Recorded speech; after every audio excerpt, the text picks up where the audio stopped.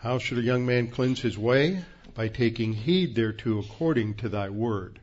Thy word have I hid in my heart, that I might not sin against thee. Thy word is a lamp unto my feet, and a light unto my path. Jesus prayed to the Father, sanctify them in truth. Thy word is truth. For the grass withers and the flower fades, but the word of our God shall stand forever.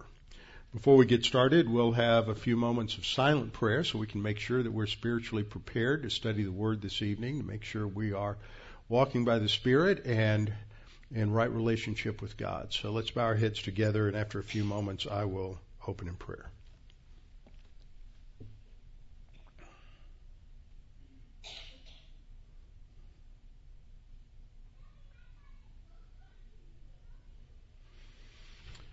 Our Father, we're very thankful we can come together this evening to reflect upon your word and to think through what you've taught us, that we can come to understand your word a little more clearly and precisely.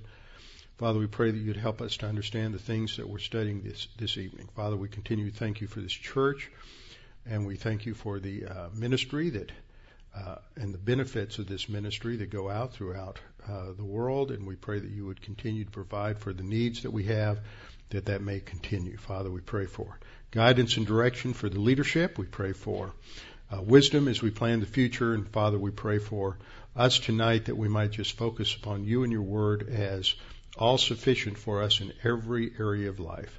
And we pray this in Christ's name. Amen. Okay, while you're turning in your Bibles to 1 Peter chapter 1, one other announcement I had. This specifically applies to those who are going on the Grand Canyon trip at the end of May. This is that raft trip that some of you probably forgot about, that I announced, and it filled up almost immediately last year at the Chafer Conference, and we have approximately 22 or 23 people going. The trip is full, but for those of you who, because some people may be listening as well who are going on the trip, there are several DVDs and books that are available through Answers in Genesis. And for those who have not a great background in geology or science, there is a video for a kids series called Awesome Science that Answers in Genesis has put together, a series of DVDs dealing with different issues related to creation.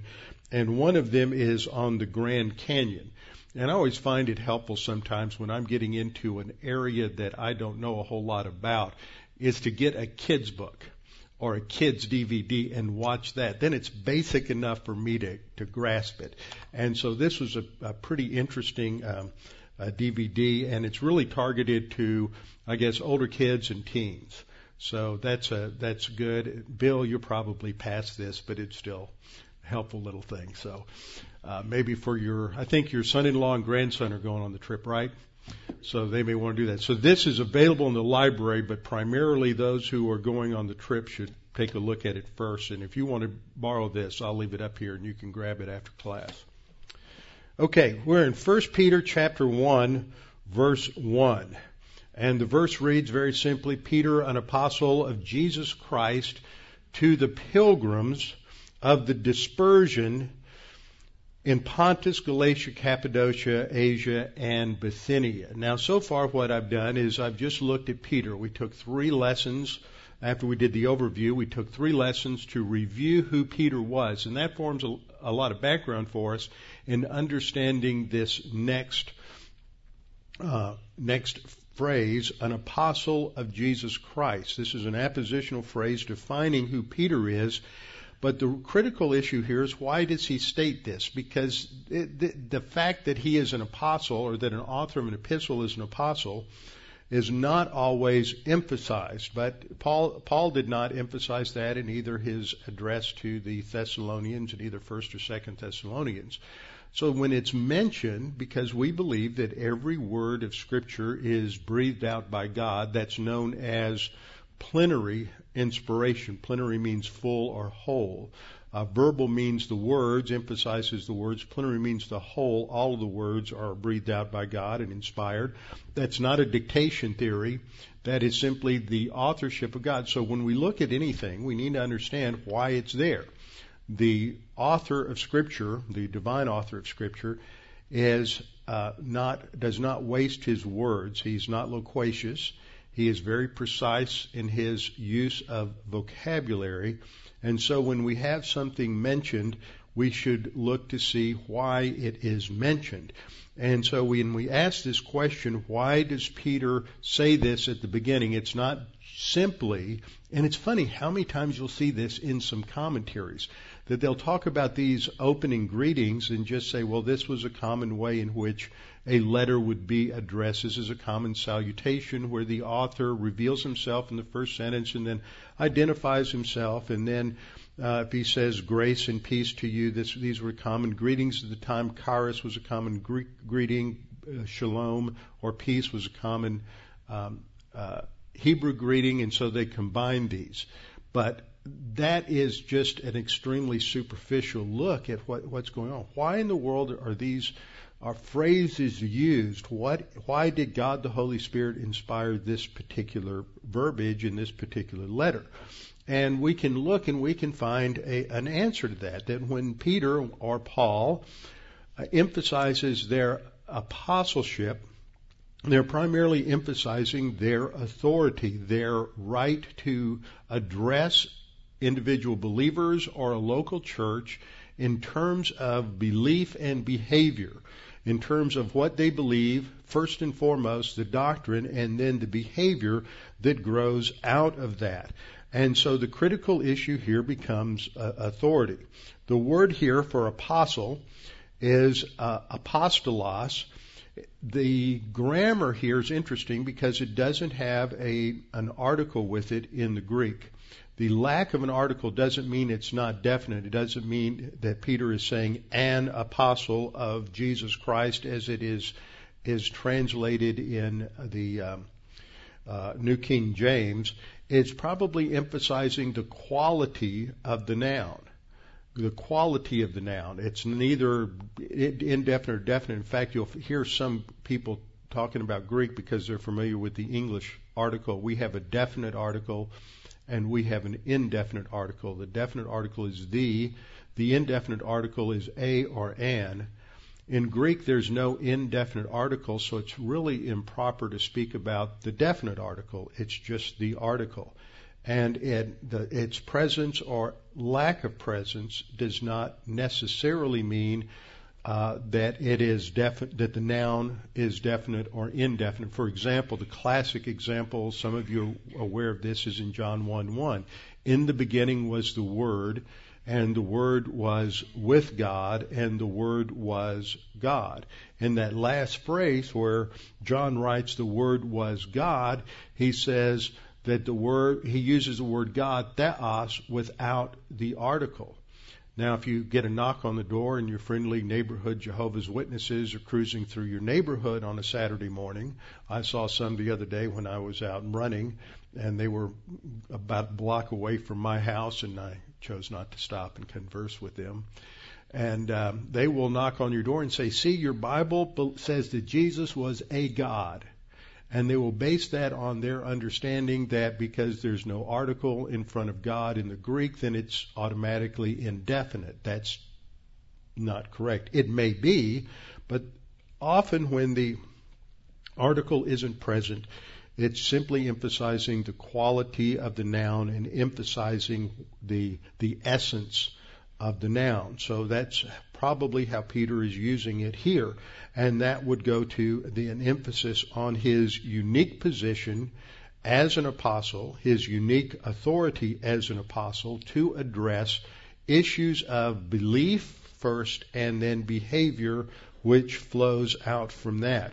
And as such, he has an authority. And it seems to me that without knowing a whole lot about the recipients of this epistle, other than they are Jewish background believers, which we get from the terms that are used, the two terms that are used in the address here to the pilgrims, that is resident aliens, a term parapididimos, which refers to Jews as scattered aliens, and diaspora, which refers to the dispersion, the diaspora of the Jews, then this emphasizes a Jewish audience primarily. And so Peter is emphasizing his position of authority and that he's been commissioned, and that's the basic idea as you see towards the bottom of the purple box there. The meaning of the word apostle is someone who's been commissioned to perform a task, someone who's sent on a mission. Sometimes it's applied to a military or a political envoy or even an ambassador. The ideas we're going to see, and I'll state this several times as we go through this, is the word has a general and a technical aspect to it. And it's important to look at the context when you see the word apostle, the noun apostle, who's doing the commissioning, what are they commissioned to do, and to whom are they going. That tells you whether it's a specific term related to the apostles, or whether it is a general term related to a missionary that is sent out by a church. So there is a sense in which the Bible uses the word apostolos in a non-technical way. I find that very confusing today. Some of you probably had similar situations. I was sitting at a dinner not too long ago with a number of Christian leaders, and one person on one side of the table was telling a story about another pastor at the other end of the table and referred to his apostolic anointing. I've learned to play poker in circumstances like that and just let it go. But see, there are a lot of people today who believe that these gifts have continued, and either they believe they have the same kind of authority as the apostles in the first century, or there are some within evangelicalism who try to make apostle just a synonym for missionary. Now, I don't have a problem with that other than most people don't understand it that way. There is a way in which the Bible uses that, and we'll see that referring to Barnabas as an apostle because he's commissioned by the church in Antioch, and he was sent out with the apostle Paul on a mission to take the gospel to Cyprus. So that is a legitimate biblical use of the term, but that's not how most people hear and understand the term. So it just leads to a lot of confusion. But what you'll run into now and then is you'll run into apostolic churches. You'll see, go past some church and the pastor is apostle so-and-so. I think when we were in Washington, D.C. last week, as we were walking from the Washington Convention Center to our hotel, there were about 7 churches along the way.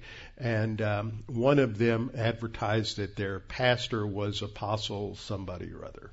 So this is the kind of thing that is becoming more and more normal in evangelical Christianity today because people are taught less and less, and there's less and less in-depth studying and teaching. So when people aren't precise in their thinking, they just accept all kinds of general kinds of statements without analyzing them. So we need to analyze this term just a little bit. And the reason, as I said, Peter is using this is because he's emphasizing his authority, and it seems from a perusal of this epistle that the folks he's writing to had a problem with authority. Just look at some of these things that he says. In 1 Peter 1:2, as he talks about 3 things qualifying their term as elect or select or choice ones, he says, first of all, it's according to the foreknowledge of God the Father, second, in the sanctification of the Spirit, but third, it's for obedience. For obedience. And there's several of the times he mentions obedience. In 1 Peter 2:13, he says to his readers, submit yourselves to every ordinance of man for the Lord's sake. When we come to 1 Peter 2:17, he says, honor the king. In 1 Peter 2:18, he addresses servants and he says, be submissive to your masters with all fear. In 1 Peter 3:1, he says, wives likewise be submissive to your husbands. In 1 Peter 3:5, he says that wives were in former times were submissive to their own husbands. He uses Sarah as an example in 3:6. And then in 1 Peter 4:17, he says, for the time has come for judgment to begin at the house of God, and if it begins with us first, what will be the end of those who do not obey the gospel? So obedience seems to be a major issue in this epistle related to his recipients.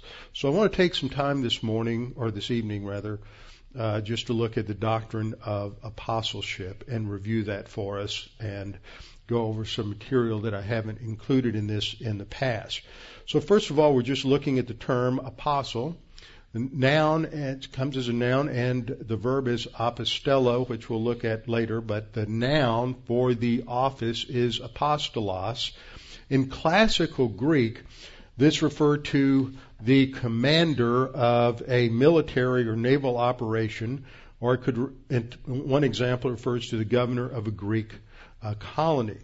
Originally, the word was used as an adjective which described the message that was sent, usually by way of the sea. So a message would be given to a ship commander to take somewhere and to deliver it, and by application, the word would be transferred eventually from the message that was being sent to the messenger who was carrying the message. So in classical and Hellenistic Greek, it just had a general sense to refer to either a dispatch or someone who was sent to carry the dispatch. In the Old Testament, in the Septuagint, the word's only used one time, and that's used to refer to the prophet Ahijah in 1 Kings chapter 14:6. And it's only used one time in literature that was during the New Testament period, during the first century, by Josephus in sending envoys or messengers to Rome. So what we see in the New Testament, though, is a very distinct usage that the term apostle, for the most part, referred to a man in the New Testament officially commissioned by an authorizing agent and given the authority to perform a task. This is significant. He's commissioned by someone or some organization in authority. He receives a commission to carry out a task and the authority that goes with carrying out the task. And frankly, if you're not given authority to carry out a task, you can't carry out the task. Authority always goes hand in hand with leadership. So it's given in this sense, and it's applied in both a general as well as a specific sense. In the Hebrew, there's a word that's used, a shaliach. A shaliach, that's spelled S-H-E-L-I-A-C-H. A shaliach is someone who is sent on a mission, sent on a task as a representative of someone else.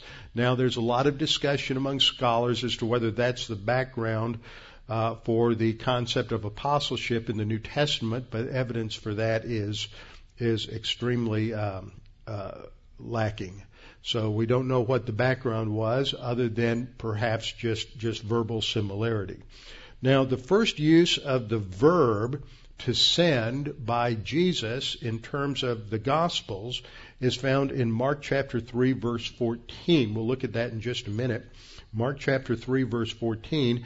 And the first use of the noun, interestingly enough, is in Matthew chapter 10, verse 2, and a parallel passage in Luke 6:13. Now, we have seen this recently in our Sunday morning study in Matthew 10:2. So let's just look at each of these verses here and make some observations. In each of these passages, we're studying what books? We're in the Gospels. The Gospels are in which dispensation?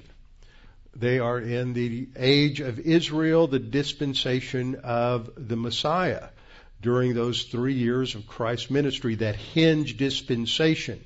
A lot of dispensationalists put that within the dispensation of the law, which is acceptable, but I believe those last 3 years are distinct enough to be a hinge dispensation. It's not the church age. The Holy Spirit hasn't come yet. The church hasn't even been announced yet. Jesus doesn't announce the church until sometime later.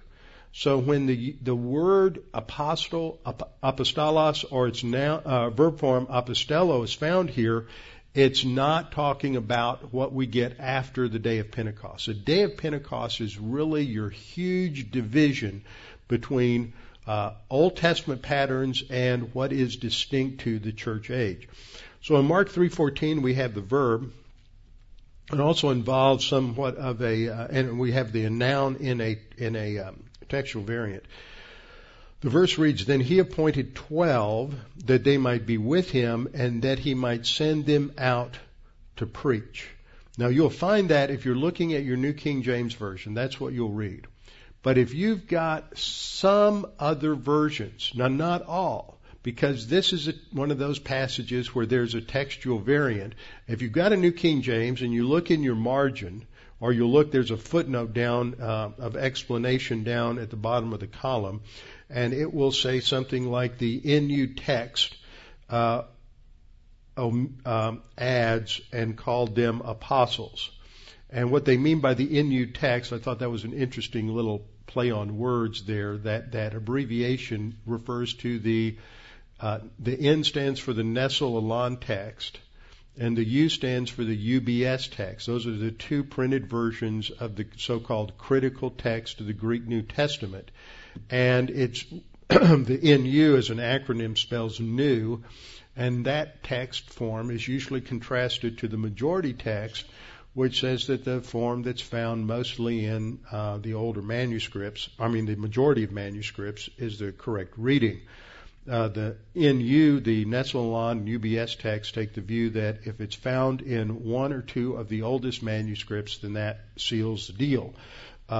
So this isn't even found in, I think, but one or two older texts, and so even the critical text has varied over the years. Some years it's included this, some years it's not. In my UBX text, it even puts it in brackets. So they're not even sure, and the majority text, of course, omits it. And that's that phrase that's located right here, "and called them apostles." So that's probably not in the original text, and if it was, that would be the first use of the noun form. The first use of the verb is here, that he might send them, apostello, out to preach. Now, who's commissioning them? Jesus. What's he commissioning them to do? To take the gospel of the kingdom to the house of Israel and the house of Judah. So that's not the mission that they're given when they become apostles in Acts chapter 2. So that is still under an Old Testament, under an age of Israel economy. It is pre-church. When we get into Matthew 10:2, which is a parallel, we see now the names of the 12 are these, and lists the apostles there, and identifies them as the 12 apostles. So but they're still not apostles in the church age sense of the term, because they're sent to the house of Israel and the house of Judah. They're not sent out to the Gentiles with the message of the church age gospel. Luke 6:13 says the same thing. When it was day, he called his disciples to himself, and from them he chose 12, whom he also named apostles. So this is not the New Testament apostolic gift yet.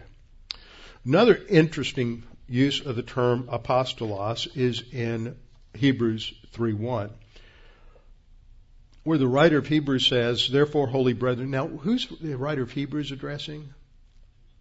Jews. Again, like Peter, he's addressing a Jewish background audience. So as we went through our lengthy study of Hebrews a few years ago, we studied this. When the writer says, "Therefore, holy brethren, partakers of the heavenly calling," indicating that they are truly believers and saved, he says, "Consider or reflect upon the apostle and high priest of our confession, Jesus Christ." Now, the term confession here has the sense of a body of doctrine. That is what we confess to believe. It relates to the basics of our biblical faith.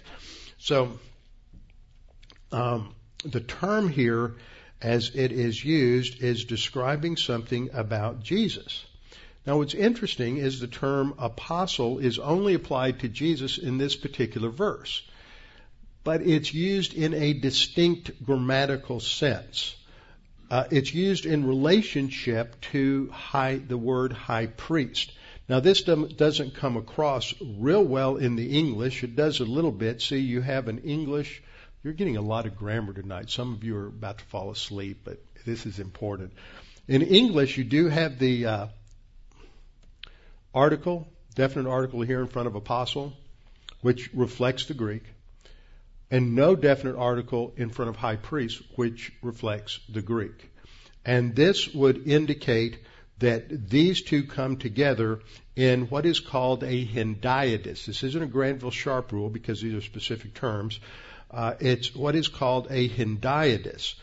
Now, in the Old Testament, the high priest was considered to be sent from God.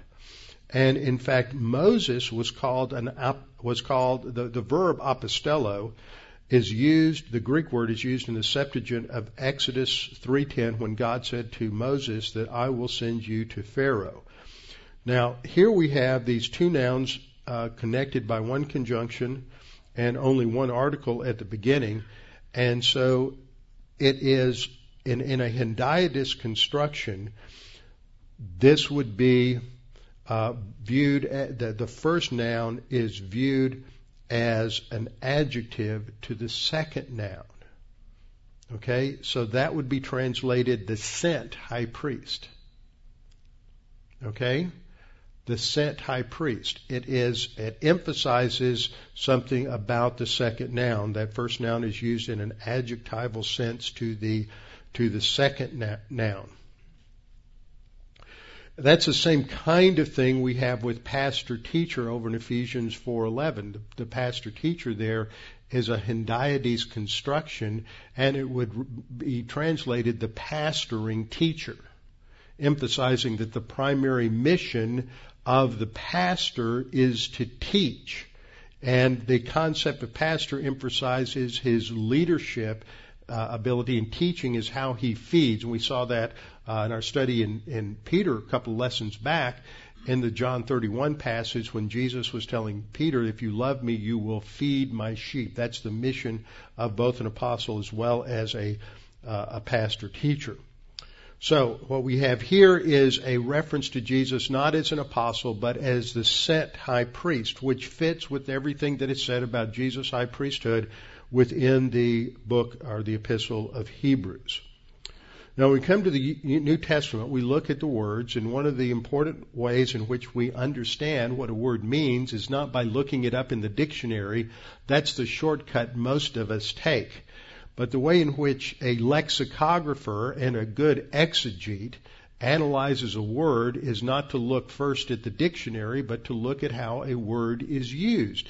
That's why every year we have new words added to the dictionary and some words are taken out of the dictionary, is it has to do with the way in which words are used. New meanings are added every year because the language is fluid, and you have words that are used in a literal sense for a while, and then they become used in figurative senses and in slang senses, and in senses that maybe when we were younger we were told were not correct uses of the term, but because of the way in which words and usage is accepted and it becomes normative, then that word picks up those new meanings.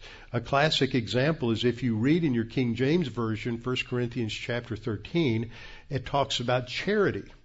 If you look at it in a more modern translation, it uses the word love, which for modern English is a more accurate understanding, more accurate word for translating the Greek word agape.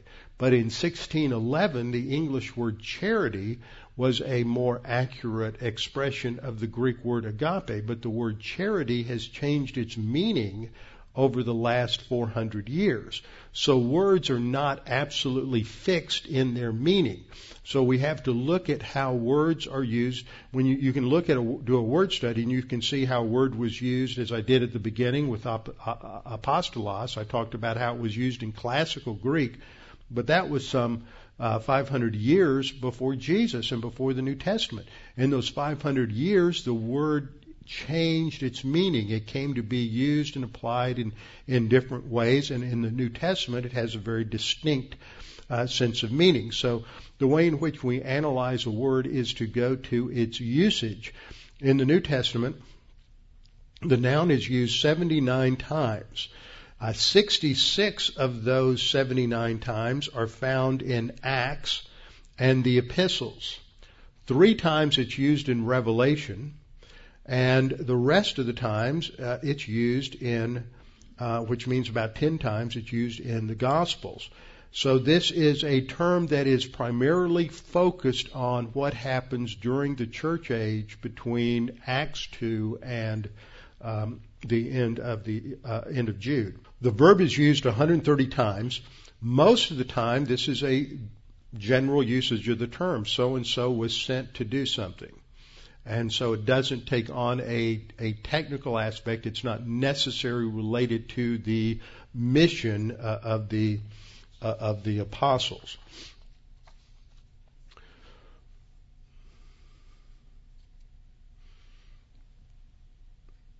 So one example of that is found in comparing Mark 6 with Mark 3. In Mark chapter 3, which we looked at or mentioned earlier, Jesus commissions the 12.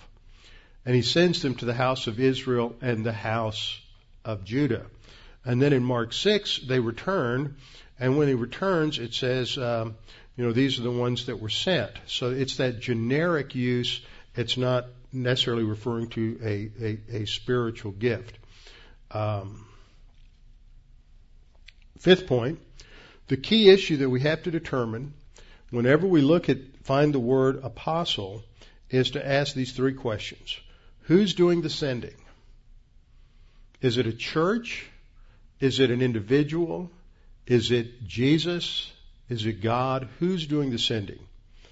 God sent Jesus. So in that sense, you have something totally different from the use of the word apostle as we normally think of it in terms of the 12. What's the mission? What are they sent to do? Who's doing the sending? And what is the mission? And third, when does the sending occur? Does it occur in the Gospels, or does it occur in the church age? So those are the basic issues to determine during context. Now, when we get into an examination of the usage of the word, as we get into the epistles, Acts and the epistles actually, we see that there are two categories of apostles. The first category refers to those to whom this unique spiritual gift was given. Those to whom this unique spiritual gift was given, this group identified as the 12, but at first they lacked Judas. They picked up Matthias, and then we don't hear anything more about Matthias. Revelation 21:14 says that the 12 apostles are the foundation in the New Jerusalem. Now, that always raises the question, well, which 12? Because Paul's an apostle too. It's an interesting conundrum that I'm not going to get into, but there's always a talk about the 12 tribes of Israel, yet how many tribes were there? 13. Always talks about the 12 apostles, yet how many were there if we count Matthias? 13. It's called Bible math. I'm no good with numbers. I'm just pointing these things out. It's going to be somebody more intelligent than I to figure these things out. But those are the issues, and I think it's interesting how we see that comparison, because the 12 were chosen originally in relation to the 12 tribes of Israel. They were sent to the 12 tribes of Israel, so there was a necessary and specific connection there. But while Luke never condemns Peter for his choice of Matthias, it's also interesting that we must note is that apostleship in the New Testament is clearly stated to be a spiritual gift, and spiritual gifts come by the Holy Spirit, who's not given until Acts 2, and that the Holy Spirit gives those and distributes those spiritual gifts. They're not of men or a group of men, as Paul states in Galatians 1:1. But Matthias is always included within the group of the 12 when we read through Acts. So those are the issues to work through. So, what we know about the 12 is they're personally commissioned by the resurrected Lord Jesus. So this is seen in what Peter says in Acts 2. They're commissioned by the risen Lord Jesus. They've seen the risen Lord Jesus. So this means that the apostle that we're talking about in terms of the church age isn't related to a commission given prior to the resurrection of Christ or the day of Pentecost. They're given the authority to communicate the gospel and church age doctrine throughout the world. They're given the authority to lead the incipient church, and they're given the authority to write the canonical books of the New Testament, although not all of them wrote. In fact, the only writers are Peter, Paul, and John. Jude and James were not apostles. They are the half-brothers of our Lord Jesus Christ and leaders in the early church who were associated with the apostles. Same with Luke. So they're given the authority to write the canonical books, and then they were temporarily empowered to perform miracles and healings to authenticate their mission, as Paul states in 2 Corinthians 12:12, performing the signs and wonders of an apostle. This is a temporary spiritual gift which vanished with the death of John in AD 96. Now that's important to note, because when people make a claim today that they're an apostle, the biblical apostle, capital A, had to be a witness of the resurrection and also appointed by Jesus Christ. That's impossible for anyone today. A second way in which the word is used in the New Testament is as a pioneer missionary commissioned by a local church in the first century who did not possess the spiritual gift of apostle, but was sent out under the authority of those with the gift of apostleship. Now, where you get into a big debate with folks from the charismatic side is that's why they believe that these gifts continue, is because they believe the gift of apostle continues, the gift of tongues continue, all of these things. But when we carefully analyze what 1 Corinthians 13 states, that there are gifts that clearly cease, and they ceased at the end of the apostolic era, the gift of knowledge and the gift of wisdom, then there are clearly gifts that were designed to temporarily lead the church before the canon was completed. And so the gift of apostle, the gift of prophet, the gift of the word of knowledge, the word of wisdom, these were temporary gifts given because the church did not have a completed canon of Scripture yet. So the first meaning of the word refers to those of the 12, and then the second refers to the pioneer missionary that was commissioned by a local church for a specific limited mission. Some of the ways where we see this in Acts 14:14, when the apostles Barnabas and Paul heard this. Now, see, that's not putting Paul in the same Barnabas in the same category as Paul, but they're both commissioned by the church in Antioch to take the gospel out on the first missionary journey. And in Romans 16:7, Paul says, "Greet Andronicus and Junia, my countrymen and my fellow prisoners, who are of note among the apostles, who also were in Christ before me." Now, there's a couple of ways that this is handled, and this phrase "of note among the apostles" more likely means that they had a positive reputation among the apostles. But it is possible that it is simply referring to them as part of a group of missionaries who were traveling with Paul and others spreading the gospel in the first century. So this does not mean that the group of capital A apostles was larger than the 12. So we have to distinguish these different understandings, different meanings, different uses of the word apostle. Next point is, in the church age, apostle was a spiritual gift. As a spiritual gift, it's not something that can be bestowed by some human being. It can't be given by another apostle. It can't be given by a human being. It can't be given by a local church board. It's not something that comes with ordination. It was a specific spiritual gift that was bestowed at the moment of salvation by God the Holy Spirit. Now we see this in a couple of key passages. 1 Corinthians 12, of course, is a central passage for spiritual gifts. And there Paul writes, and God has appointed in the church first apostles, second prophets, third teachers. Now he has an order there indicating priority and significance, or the order of merit among the spiritual gifts. And this is reflected also in Ephesians 4:11 and 12. And it connects over to Ephesians 2:20, which states that the prophets and apostles were the foundation of the church. So apostles and prophets are foundational. Teachers were, along with evangelists, were given for the equipping of the saints. So we have the apostle listed as a spiritual gift, which is important. It's not just an office, it is also a spiritual gift. In Ephesians 4:11, another important passage, Paul writes, he himself, that is Jesus Christ in context, gave some to be apostles, some prophets, some evangelists, and some pastor teachers. This is the passage that lays the foundation and gives the basic biblical job description for the role of these leaders.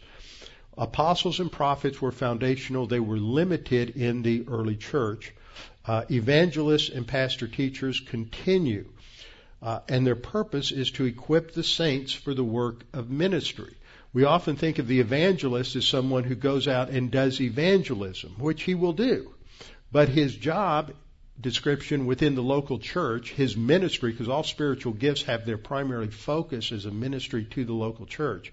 His primary ministry is to equip and train other believers to do evangelism. Just because you don't have the gift of evangelism doesn't mean you can't be trained to evangelize and to witness. Just because you don't have the gift of teaching doesn't mean you can't teach.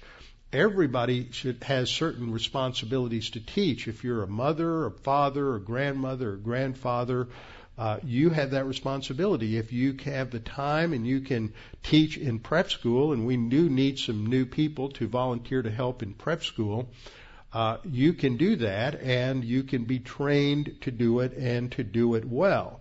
What's required is just someone who is willing to do it. One of the best Sunday school teachers I ever had, and one of the writers of the curriculum that I grew up under, was a woman named Ursula Kemp, who was Jewish and escaped the Holocaust and came to Houston, trusted the Lord, and about a year after she was saved, she was asked if she would teach first grade Sunday school. She hadn't been saved but a year, and she said, no, but I'm willing to learn.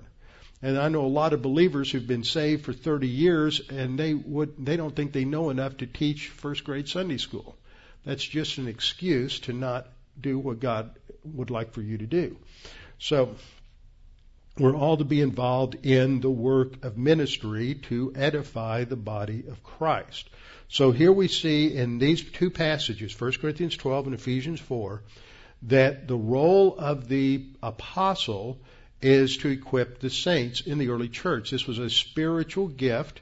There was a leadership gift as well as a communication gift in the early church. Now, apostles had certain qualifications. This was important because to understand these qualifications, because when Paul deals with them in some passages where he's dealing with false teachers and false apostles, he makes the point that there are those who are coming along claiming to be apostles when they were not.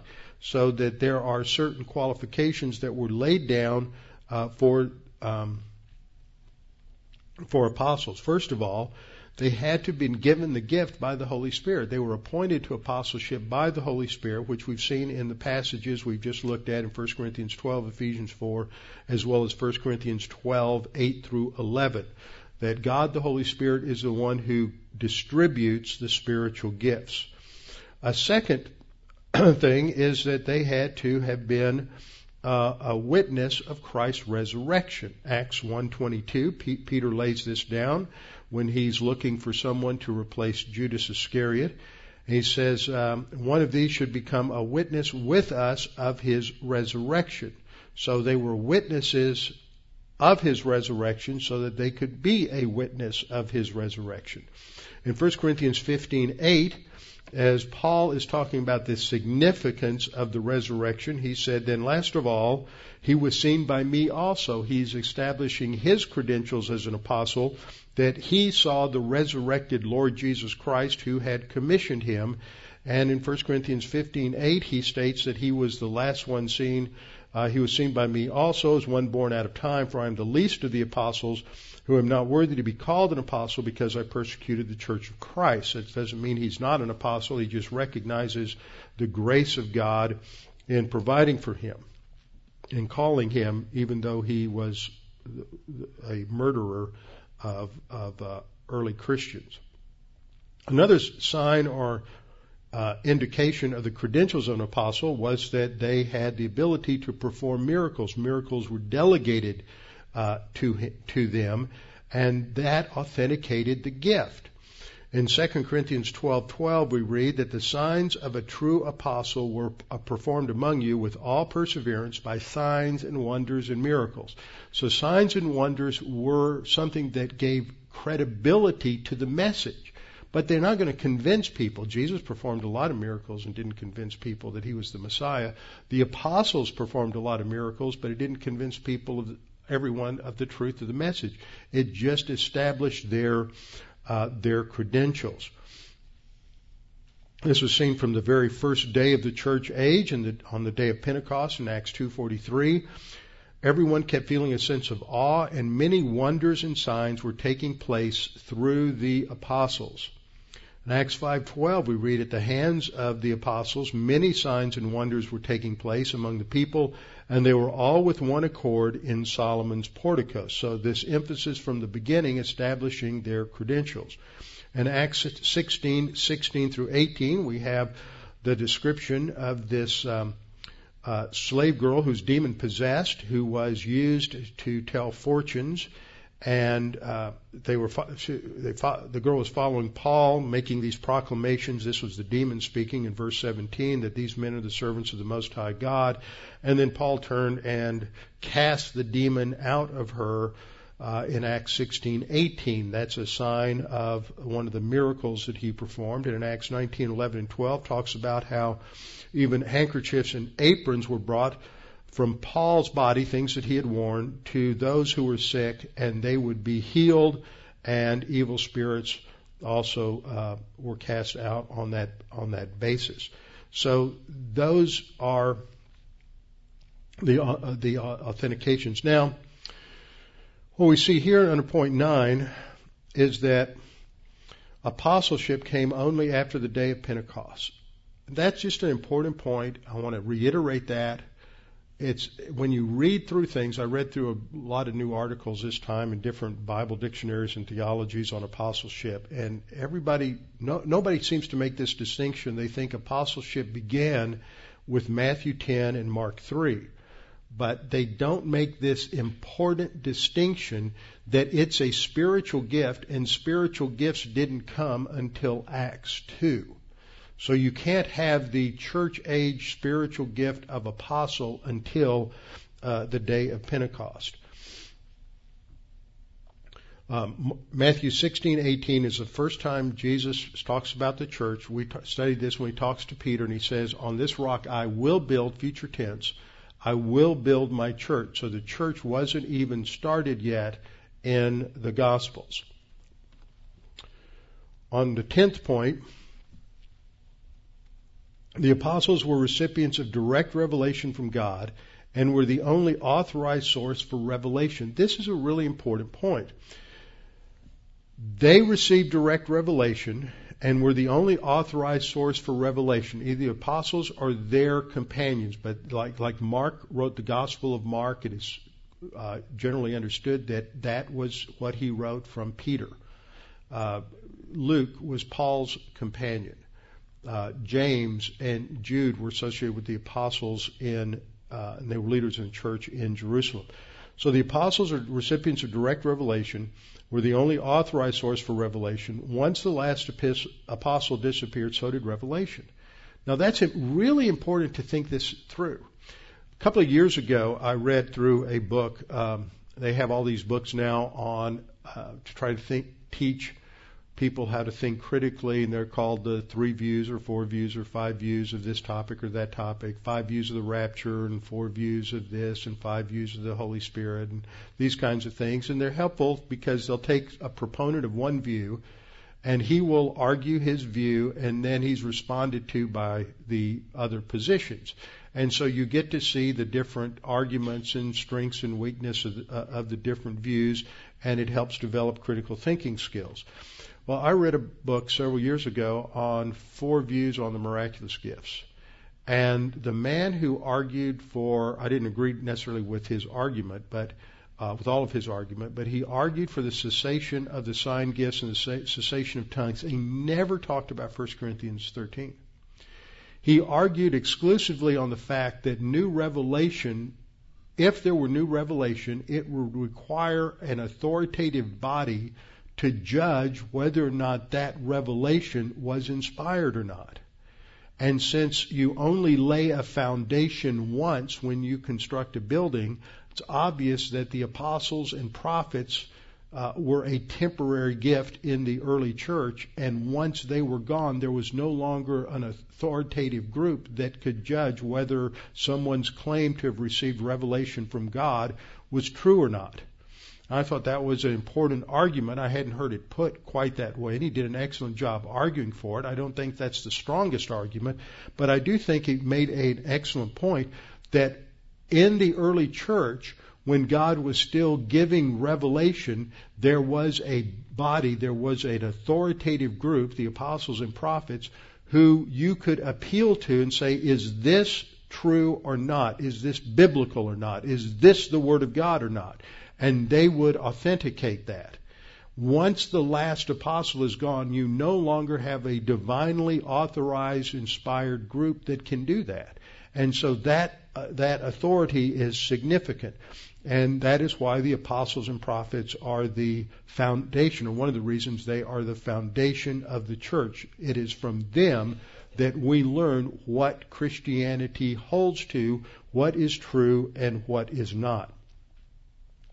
Now, the 11th point I want to make is that Paul was called the apostle to the uncircumcision, or the Gentiles, and Peter was specifically identified as the apostle to the circumcised. In Galatians 2:7 we read, on the contrary, Paul writes this in Galatians 2:7, on the contrary, when they saw that the gospel for the uncircumcised had been committed to me, that's the gospel to the Gentiles, as the gospel for the circumcised was to Peter.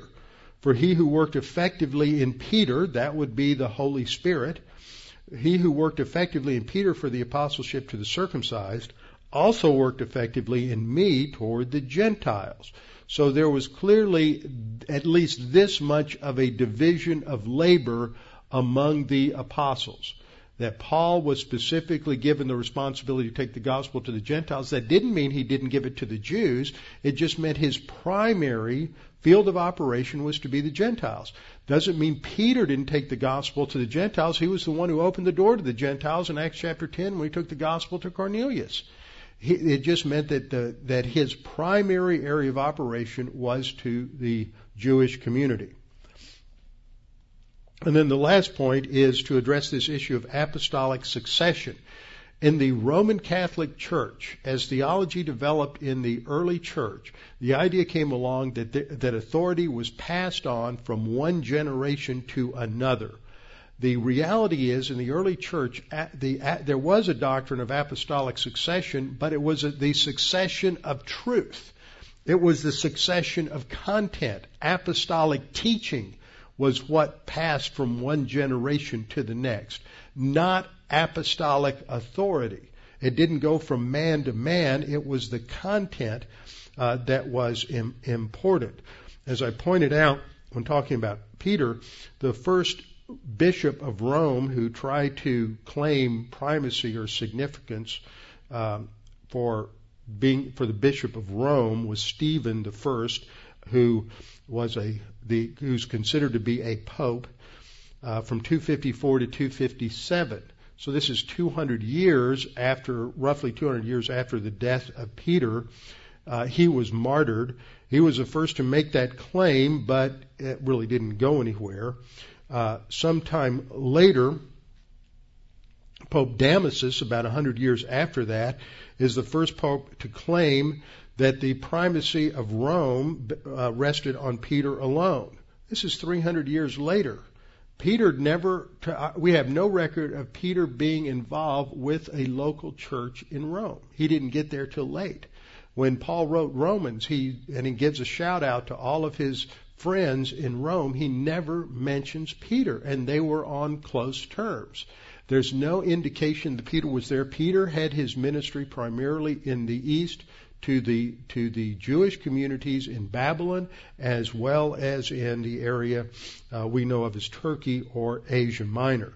And then the last bit that really sort of consolidated Roman authority was under Pope Leo I, and he consolidated that authority around 500, around 594, 595 A.D., and that's the development of this doctrine of apostolic succession and apostolic authority in the in Roman Catholic theology. So when we come to 1 Peter, Peter says, Peter, an apostle. He's emphasizing his distinct role as an apostle. He's in a place of authority to tell his audience what they should believe and how it should impact their behavior and their life. And we'll come back and look at the rest of the salutation next week. Father, thank you for this time to come together to reflect upon what your word teaches about the apostles and about their authority. And we pray that you would help us to understand the significance for us is that this makes what Peter says to us binding upon us. This is your word to us.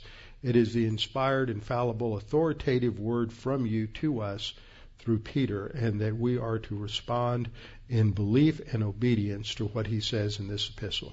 And we pray this in Christ's name. Amen.